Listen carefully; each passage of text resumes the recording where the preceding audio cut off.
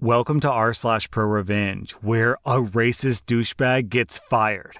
Our next Reddit post is from Hindergle. So both my first and last name are common, and they're commonly used by racist douchebags, mostly in the Deep South, to name their kids. And through a combination of genetics and upbringing, those kids tend to grow up to be racist douchebags too.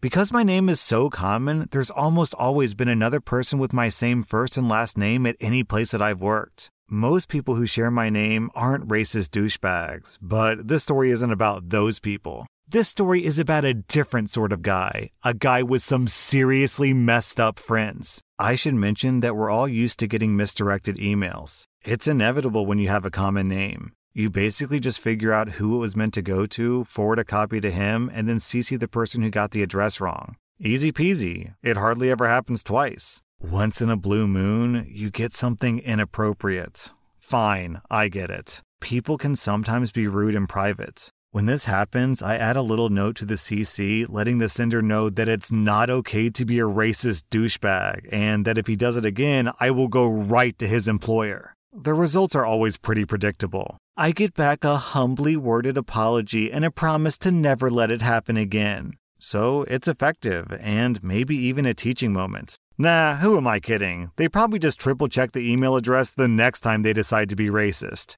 But you take what you can get, I guess. One time, though, my very politely worded warning was not well received. I got back an extremely vitriolic response from the sender accusing me of being every derogatory name in the Klan handbook. I was invited to perform impossible sexual feats upon myself, unalive myself several times in a row, and all manner of other colorful stuff. He cheerfully told me about his actually quite impressive home arsenal, most of which he would gladly allow me to shove up my butt and pull the trigger. So, yeah, the dude was apparently upset about being told what he could and couldn't write in a business email. I think I even could have let that slide, although I probably wouldn't have felt very good about myself afterward. But then my coworker who shares my name decided to add his 2 cents. They were a much milder 2 cents, but they weren't exactly cordial. Essentially, he told me to mind my own business and stop reading his emails, and that it wasn't my job to be the email PC police. To tell the truth, I was a little stunned. He had never made a peep when I did the same thing to his other racist friends. And also, we had just been through the company-wide mandatory diversity training class where there was an entire module on how not to be a racist douchebag on the company email system. Maybe he thought the cartoon that his racist douchebag buddy sent was so well drawn that it should get a pass, but I don't know. I was a little pissed though. Even if this racist douchebag wasn't intelligent enough to know that vile stuff like this is offensive all on its own, he should at the very least realize that this puts his employer at risk. Be a douchebag on your own if you want to, but at least consider its effect on your paycheck. And so, that's how I ended up taking a short walk up to the HR office with a printout of the original email, the sender's double-down response, and my same-named coworker's annoying defense of his racist douchebag friend. Calls were made. By close of business that day, I was, for the first time, the only person at that company who had my first and last name. That would have been the end of it, but it turns out that since we're a huge government contracting company, we actually had a business relationship with the sender's employer. The sender wasn't involved in that business relationship, but our ethics committee decided that it was enough that emails had been exchanged for it to be necessary to inform his employer. There was a company-to-company communication, and I had to participate in a conference call where I explained that there were 2 people with my name, and the racist douchebag that they had employed thought that I was a different guy. But the too long didn't read version is that the sender got fired too. Also, the police force where he lived was informed of the threatening language that he used, i.e. the mention of his guns. I don't know if the cops ever followed up on that, but I'd like to think that somewhere in a filing cabinet with a manila folder marked racist douchebag was a printout of that email. One can hope, anyway. Yeah, I mean, in addition to OP being right that racism is bad, he kind of brings up like a really good just like life advice, which is, maybe it's not a good idea to send people death threats through your company email. What an idiot! Our next Reddit post is from Thomas of Hookton. This revenge story happened in the 90s when I was working after school as a line cook and chef's assistant at a Chinese restaurant. The place specialized in noodle soups, and the main attraction was our soup stock. The owner used a much revered passed-down family recipe. It consisted of freshly cracked pork bones, fresh spices, and fresh vegetables, all kept at a rolling boil for over 12 hours. It had to be started the night before, and the owner was very particular about the soup stock. If it ran out, then it ran out. He refused to cheat, as some places do, by adding water or powdered stock. The owner himself was really awesome, an old Chinese gentleman. He had some incredible stories. For example, he enlisted in the Kuomintang Army in the 40s and worked as a chef for KMT officers during World War II. He told us about how, one time, his division's headquarters was overrun and he had to escape on a push bike ahead of the advancing Japanese army. Eventually, when the Chinese Communist Party took over in the 50s, he was assigned to a steel factory to work there for the rest of his life. He GTFO'd and eventually made his way to the US as an asylum seeker. I digress, but my point is that he was an awesome guy and a genuinely kind and considerate boss. He always made sure that his employees were fed before the evening shift, and he let me study during quiet nights. His son, on the other hand, was a real piece of garbage. This guy dropped out of college after 2 years, even though his parents had saved up for him to study medicine. He floated in and out of jobs, but mostly stayed unemployed, living with his parents and using their money well into his mid-30s. He eventually started working at the restaurant as the front-of-house manager in name only, but in reality, he did nothing but watch TV and take naps. Even though I was only a line cook, the old man and I got along really well.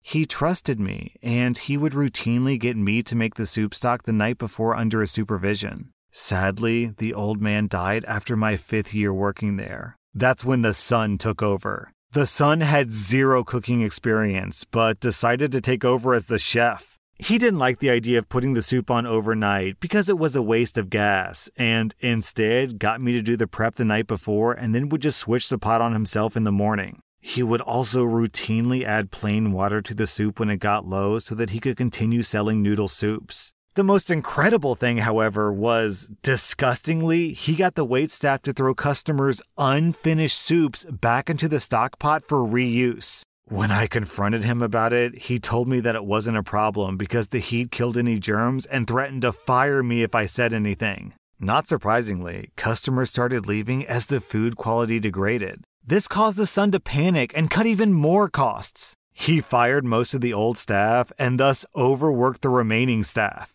He couldn't fire me because I was the only one left who knew how to do the soup.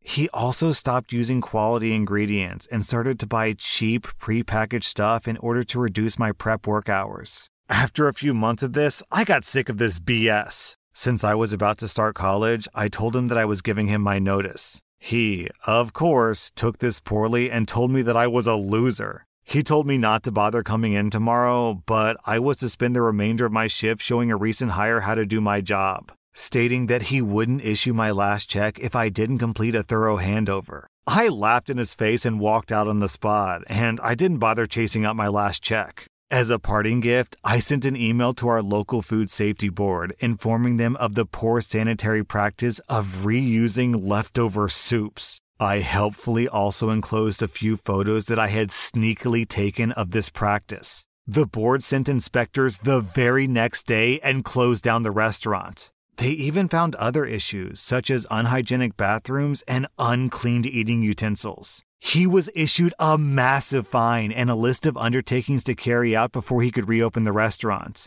The restaurant remained closed, and eventually it was sold off. I didn't bother chasing up what happened to the son, but I hope that he learned his lesson and has done something productive with his life. Man, as dark as it is, I'm kind of glad that the old man died early because if he had stayed on longer, then he would have had to watch as his son ruined the business that he traveled all the way to the other side of the world to build. Man, imagine surviving World War II, fighting literal Nazis. Traveling to the other side of the planet, building a successful business, and then watching your stupid son ruin it. What a kick in the balls, man. Our next Reddit post is from NSS. A few years ago, a friend and I decided to find a Minecraft server to play on together. After searching for a while and joining and leaving a handful of inadequate servers, we eventually landed on a nice one with a fairly large and active community. The server had a reset a couple of weeks before we joined, so most of the server was undeveloped. As usual, we joined the game and chose a direction from spawn to walk in order to find a suitable place to settle and set up our base. After about 20 minutes, we found a good location near enough to the rail system, but far enough away from most other players, except for Noob 1 and Noob 2. Noob 1 and Noob 2 were definitely younger than me. I was probably older than the general demographic at 25 years old, while they were probably closer to 15. Noobs 1 and 2 weren't the best builders. They were the type of players who spent most of their time begging the admin for mod privileges. However, they both had the best armor in the game, full diamond along with diamond swords and plenty of ender pearls. They were loaded. They must have spent a ton of time mining before I arrived because they spent all their time harassing me anytime I would join the server to play. They were usually logged in because it was summer and they had nothing better to do. I would be out planning my base build and they would run up in full armor with a diamond sword and kill me instantly. I was always unarmed, and I had an inventory filled up with diamond blocks that I meticulously collected. Fortunately, the server allowed players to protect a small portion of the land based on how long they had played the game. I was able to protect a small cube of space from Noob 1 and Noob 2 so I could store my items. For those of you who have never played Minecraft, you drop all of your inventory when you die. Over the next week, my friend and I spent time slowly building up the base one small section at a time. If the noobs saw me, they would run over and kill me, so a lot of building was done from inside, removing dirt and replacing it with stone. Now, I'm a perfectionist when it comes to Minecraft builds, so I was making sure to use the perfect materials and build the fortress exactly how I wanted. Noob 1 and Noob 2 slowed me down heavily, but eventually I had a towering fortress overlooking their tiny dirt hut. My whole fortress was protected. They couldn't break any block or open any chest. However, they could still kill me if they got inside, which happened on a few occasions. They would kill me, take all my stuff, and then make fun of me after running home. I'd had enough. I put the finishing touches on my fortress and closed off the top. I found out that they were getting inside by throwing ender pearls through my windows. Ender pearls allow you to teleport wherever they land. Now that they could no longer get inside, they would stand at the front gate and beg to be let in. I let them in once voluntarily, and I was swiftly murdered. I decided that it was time to go from build mode to revenge mode. Under the front gate, I spent hours building a dropout flooring directly in front. I wired it to a lever inside that, when pulled, would drop out the floor. This would make whoever was unlucky enough to be standing on it fall about 30 blocks. Not enough to kill someone, but enough to significantly weaken them. At this point, I wired up arrows and a lava dispenser to attack the victim upon impact. I made sure that all my work was inconspicuous and hidden, and I waited for Noob 1 and Noob 2 to come to my front door and harass me. Finally, that time came, and I didn't have to wait too long. Noob 1 stood on the trapdoor, unaware of the fate that awaited him. Noob 2 was circling the fortress looking for another entrance. All the while, insults were hurled back and forth. I egged them on, daring them to try to come in, now that I knew that I was ready. I felt like Kevin McAllister in Home Alone. Finally, Noob 1 and Noob 2 grouped up at the front door. I approached and looked at them through a small hole inside the door. They gathered at the hole and looked at me. We exchanged glances. I pulled the lever. Both Noob 1 and Noob 2 fell into the pits. I pulled the second lever, triggering the arrows and lava. Noob 1 dies. Noob 2 logs out. Due to my preparedness, I thought ahead and put an item collector under the killing floor to pick up any dropped items to prevent the lava from burning it up. I ran down to collect my new diamond armor set, a stack of meat, and ender pearls. Noob 1 rages about his lost gear. He fell into my trap a few more times, losing his most basic gear in the process. He begged for me to return it. After about 30 minutes, he told me to deactivate the trap so Noob 2 could log in, then safely warp to his base using a command the server had installed. I agreed. However, I never deactivated the trap. Cue diabolical music as I collected my winnings. Too long, didn't read. Newbie kids mess with me on a Minecraft server while I try to play, so I killed them and took all their stuff.